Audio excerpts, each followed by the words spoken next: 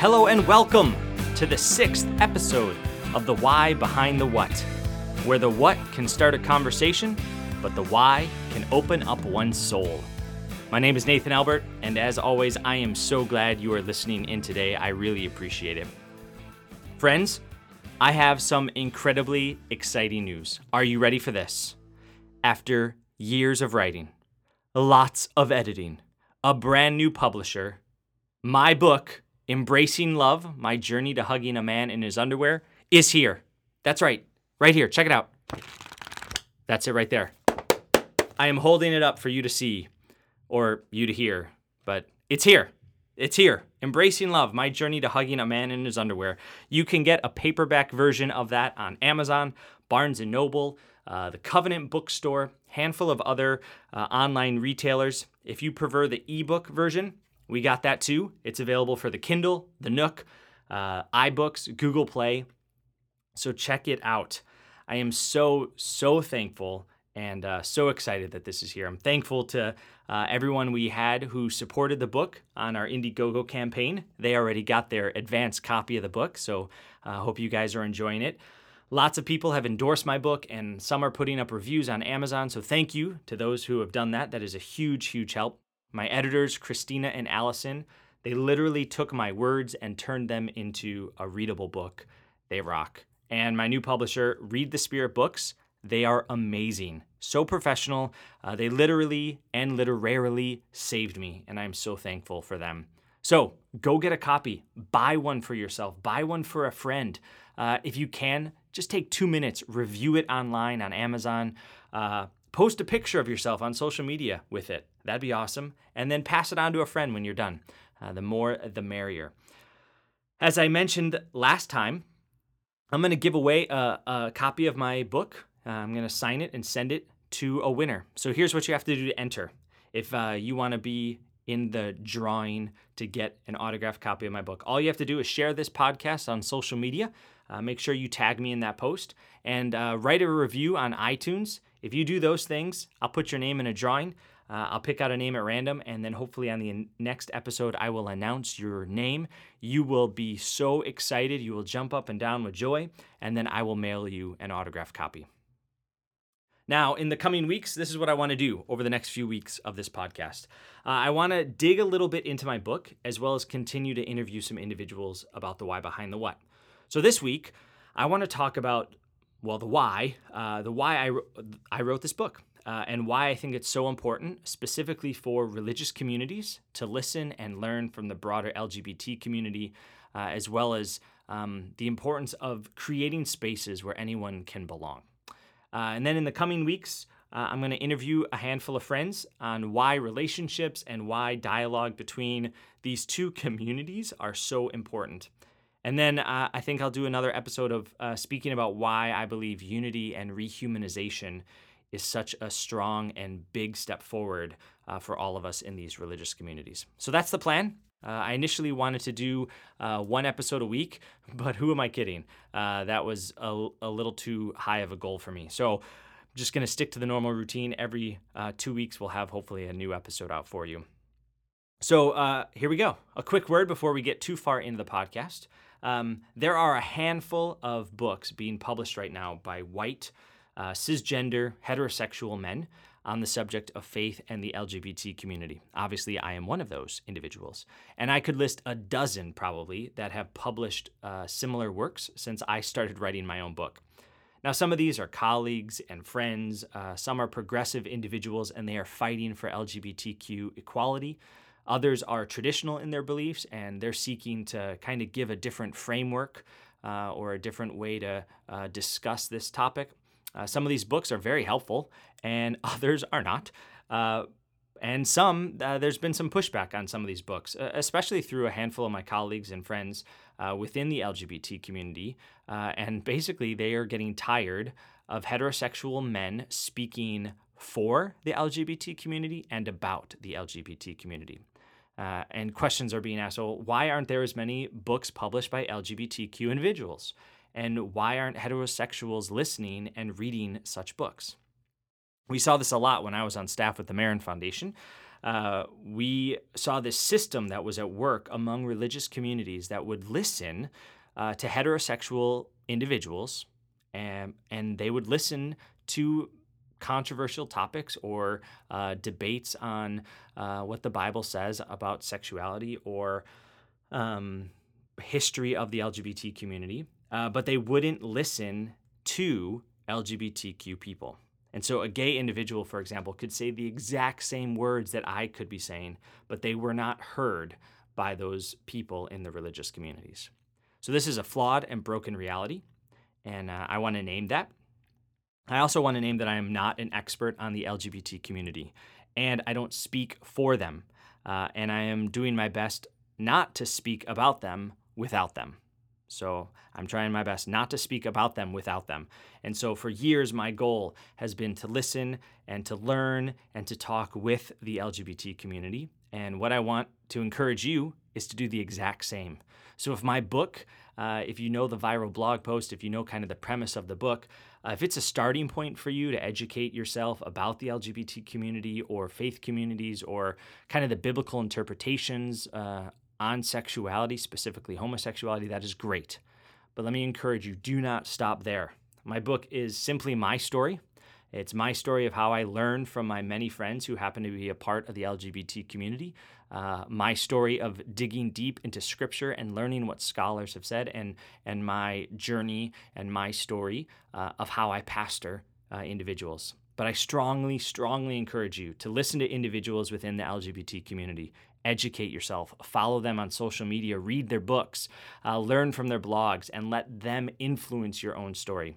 Here's some individuals that I listen to, that I follow on social media, that I've learned from. You can Google them. Many of them have books out, but here they are. I've learned a lot from Allison Robinson, Dale Martin, Gene Robinson, Brandon Robertson, Broderick Greer, Eliel Cruz, Matthias Roberts, Julie Rogers, Candace Zubernat, Justin Lee, Wesley Hill, Jeff Chu, Mel White, Matthew Vines, Andrew Sullivan, Trey Hall, Darren Calhoun, Emmy Kegler, Eve Tushnet, and there's a handful more.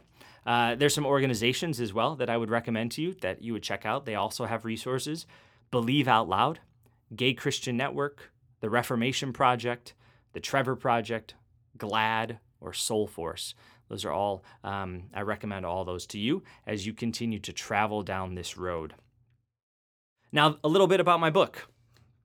The book is a combination of a viral blog post I wrote, my seminary thesis, which is on sexuality and the church, specifically the Evangelical Covenant Church and that denomination, and then my own experience as a musical theater actor turned pastor who's been immersed in the LGBTQ community, and my time pastoring within the LGBT community, and my time pastoring individuals and parents and families.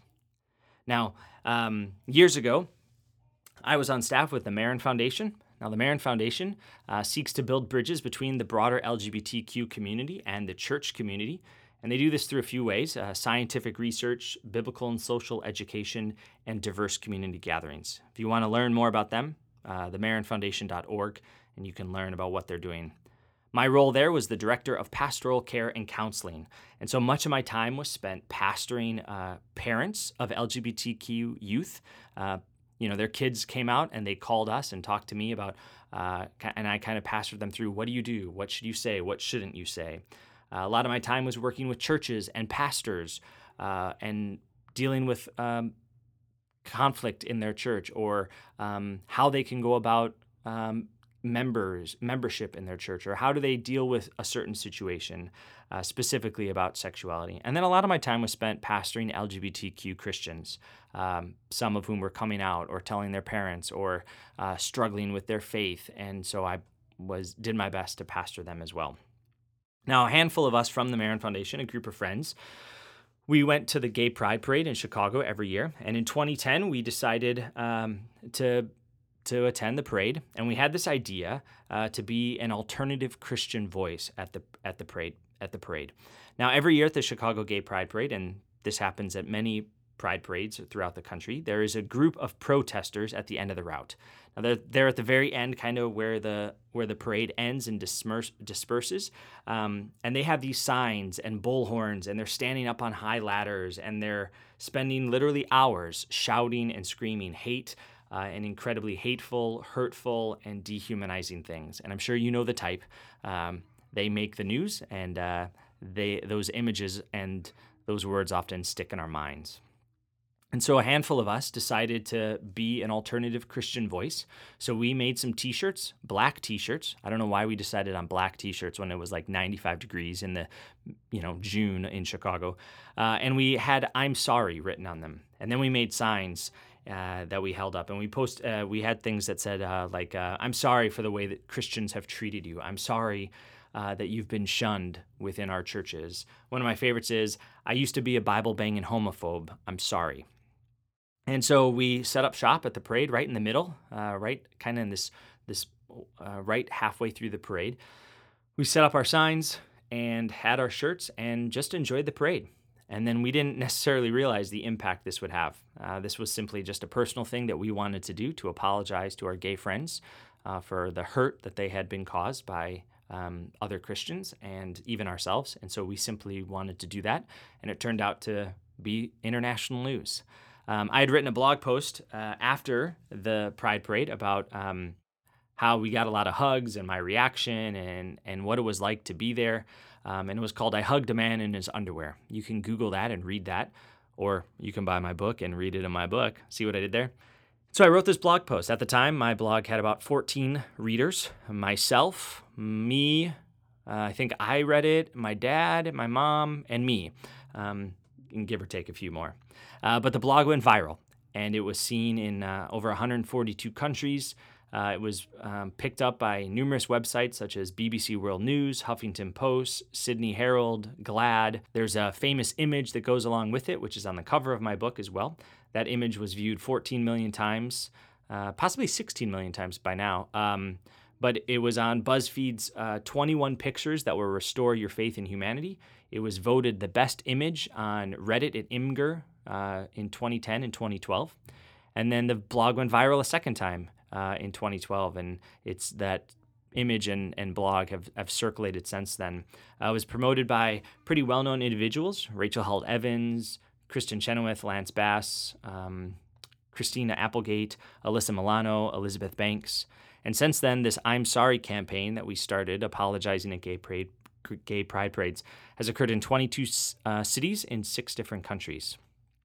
Now, while this was all happening, I was also finishing up seminary, and I had decided to add on a thesis to my Master of Divinity. And so I was writing my thesis on human sexuality and the Evangelical Covenant Church. It was called "Belong, Believe, Become: Homosexuality and the Evangelical Covenant Church." And so I looked at all the documents that this denomination had on sexuality, kind of critiqued them, summarized them, and wrote what I thought would be a better resource for the denomination. One of the things I did is I looked at the 6 main passages that are often talked about when it comes to homosexuality from both a traditional viewpoint and a progressive viewpoint, and laid all that work out.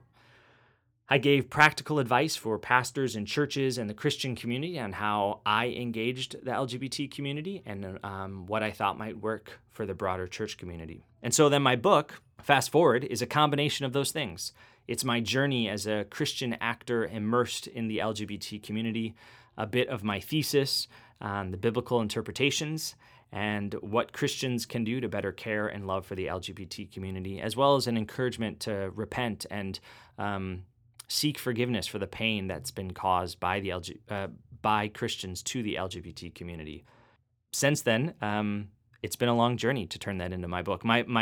My publisher, my first editor, gave me a really hard time when she first read through it. She said, "Nathan, you've got these great stories in here, and I can tell you're a storyteller. And then a third of the book is like you as Mr. Scholar, and then this third part is you on your, standing on your soapbox, slapping me across the face about how to do things better. And we had to tone that all down and bring one voice." So it was a lot of work to tone it all down and to edit it down, but it is exciting that it is finally here.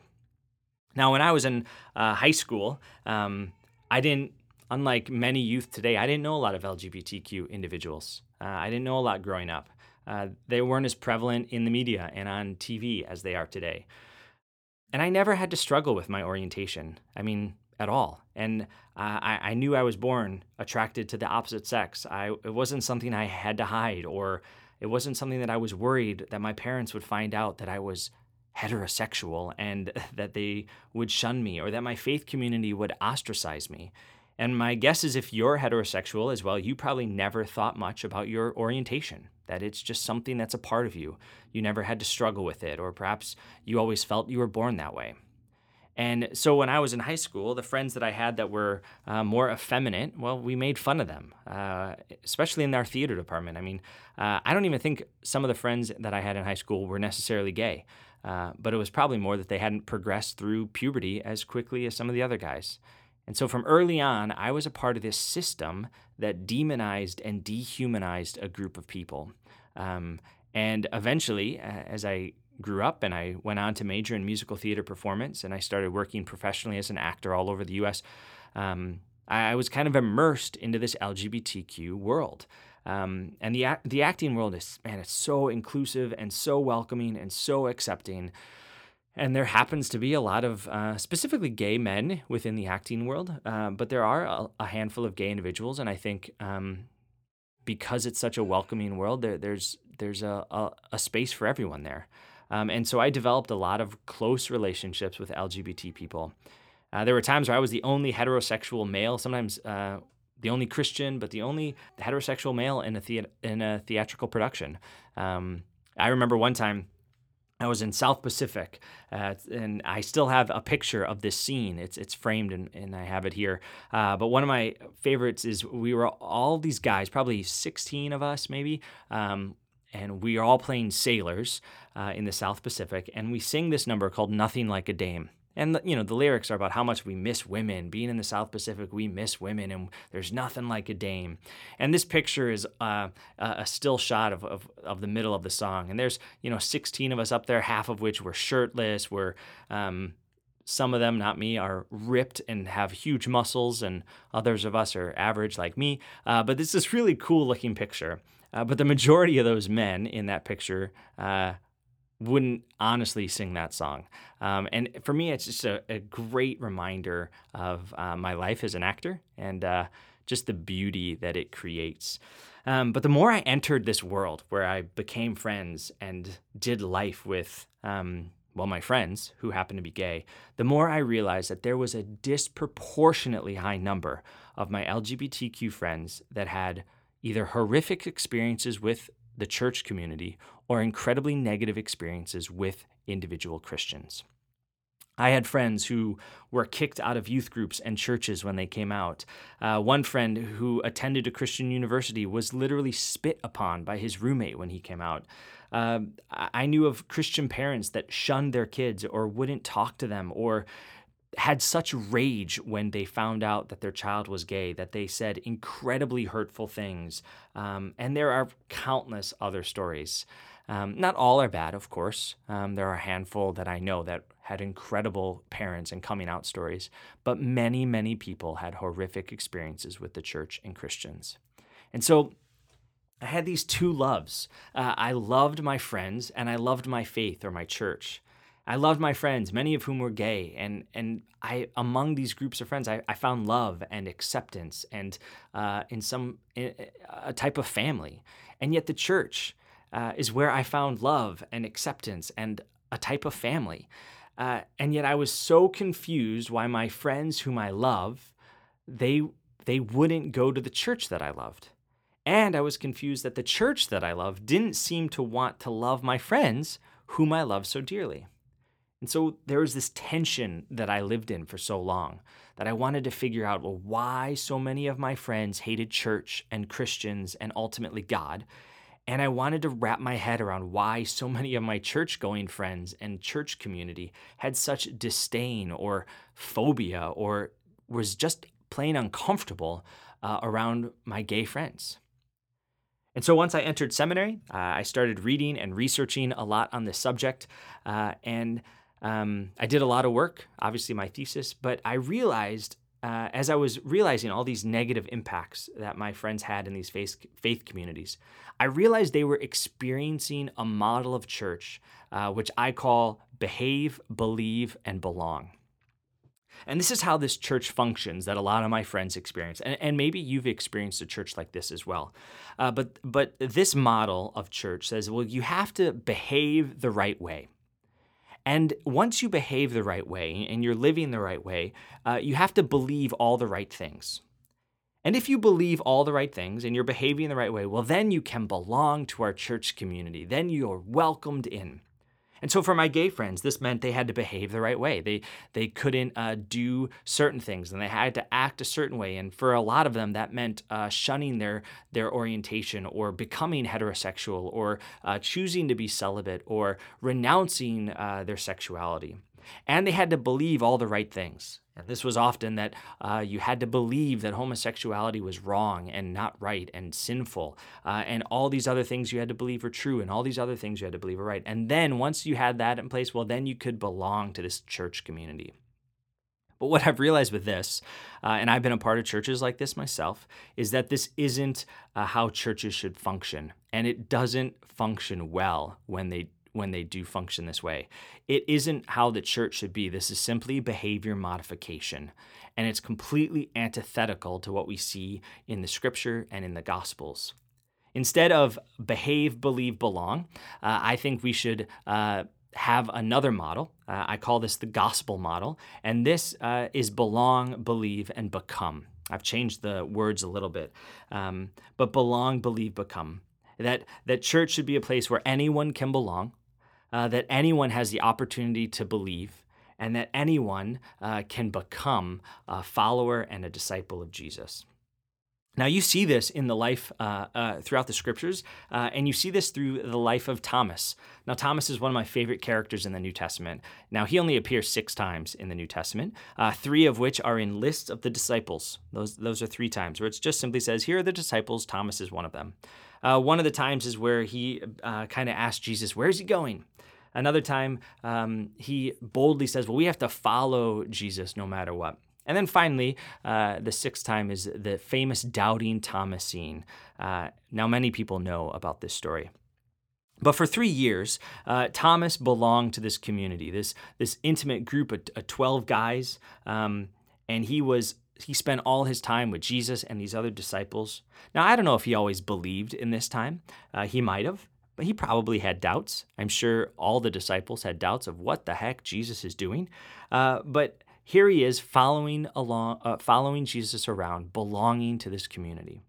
And then Jesus dies, is executed, put in a tomb, and eventually he's resurrected from the dead. And all the other disciples are celebrating. I mean, they're excited. They're flipping out. Jesus has been resurrected from the dead. And Thomas is like, I don't know about that. I mean, that's cool and all, but I got to see it with my own eyes. I gotta see that. I don't believe it. And then the story goes on, and it says a week later, a whole week goes by. So Thomas, a whole week of not believing, a whole week of being like, you know what, other disciples, I know you're super excited and doing things differently now, but I don't believe it. So a whole week of not believing. And then all of a sudden, Jesus appears before Thomas and his disciples. The first thing Jesus says is, peace be with you. And then he speaks directly to Thomas, and he says, Thomas, touch my wounds. Put your hands here. Put your fingers here. And then he says, stop doubting and believe. And then Thomas says, my Lord and my God. So what I love about this story is Thomas belonged. He belonged to this group of guys. He was known. He was accepted. He was a part of this group. He doubted a lot. He didn't believe for a long time. And eventually he did believe. Once he encountered Jesus, once he encountered the risen Jesus, he believed. And the first thing he did was he worshiped. He said, my Lord and my God. And then he became this bold man who brought the gospel to India, who eventually was martyred for his faith. So he belonged, he believed, and then he became. Now, I believe this is how the Christian community should function. But sadly, I think the Christian community right now, not all, but many churches, many Christian communities are on a slippery slope or a scary precipice. Now, I don't mean we're on a slope or a precipice where we're like losing our faith or watering down the gospel or we're throwing out our Bibles and being heretics or anything like that. I believe we are on a precipice, and perhaps we've already fallen off the edge a bit because of our continued model of behavior modification, because we continue to force people to behave and believe before they can belong, because of our mistreatment of the LGBT community, because of our dehumanization, because of our name calling and our abstract theology being used as a weapon, and because of our fear for the other or the unknown or the uncomfortable, and because of our continued demonization of an entire group of people. Because of this, we have given the LGBT community a reason to give up on Christians, which means they eventually will give up upon the church, which means then, sadly, that they will ultimately give up on God, the God who many of us profess to be the God of love. And not only that, but more than that, friends and family members and loved ones of LGBT community of people, they're also giving up on Christians, which means they'll eventually give up on the church. And they may give up on God because of the way Christians have treated their loved ones. And because the Christian community has become so divisive on this subject, I mean, to the point where we become like bratty little children who yell and fight and argue, and because we are full of arguments and full of debates and we lack all unity, that I think we are giving people who are watching us, much of the world, another reason not to believe in the good news. Now, in my time studying this, talking about this, writing this book, I've heard a lot of people talk about how this is such a big issue within church, in the church world. This is a big hot button issue. It's become the hot button issue of the day. It's become the issue that we have to figure out. But here's the thing. The topic of homosexuality isn't an issue at all. And it's not a problem we must solve. It's not a debate about 6 passages of scripture. It's not some abstract ideas that we can debate over a cup of coffee. It's not even an argument we have.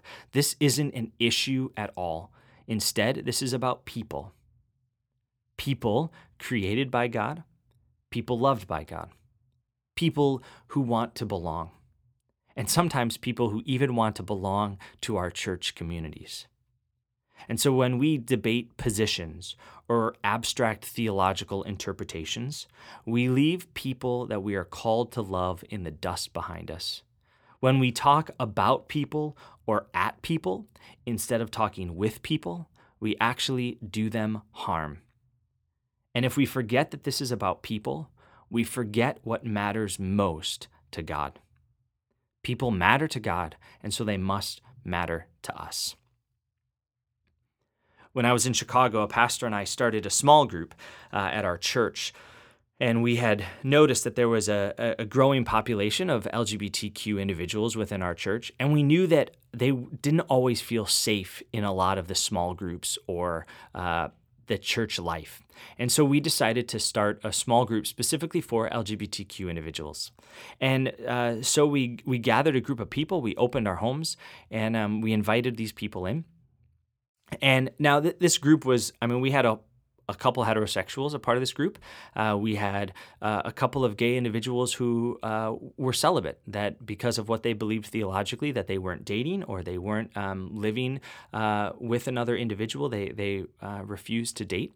There were others a part of the group that were so quiet about their orientation and about their sexuality that they avoided us at church or didn't want anyone to know they were a part of the group. They were still closeted.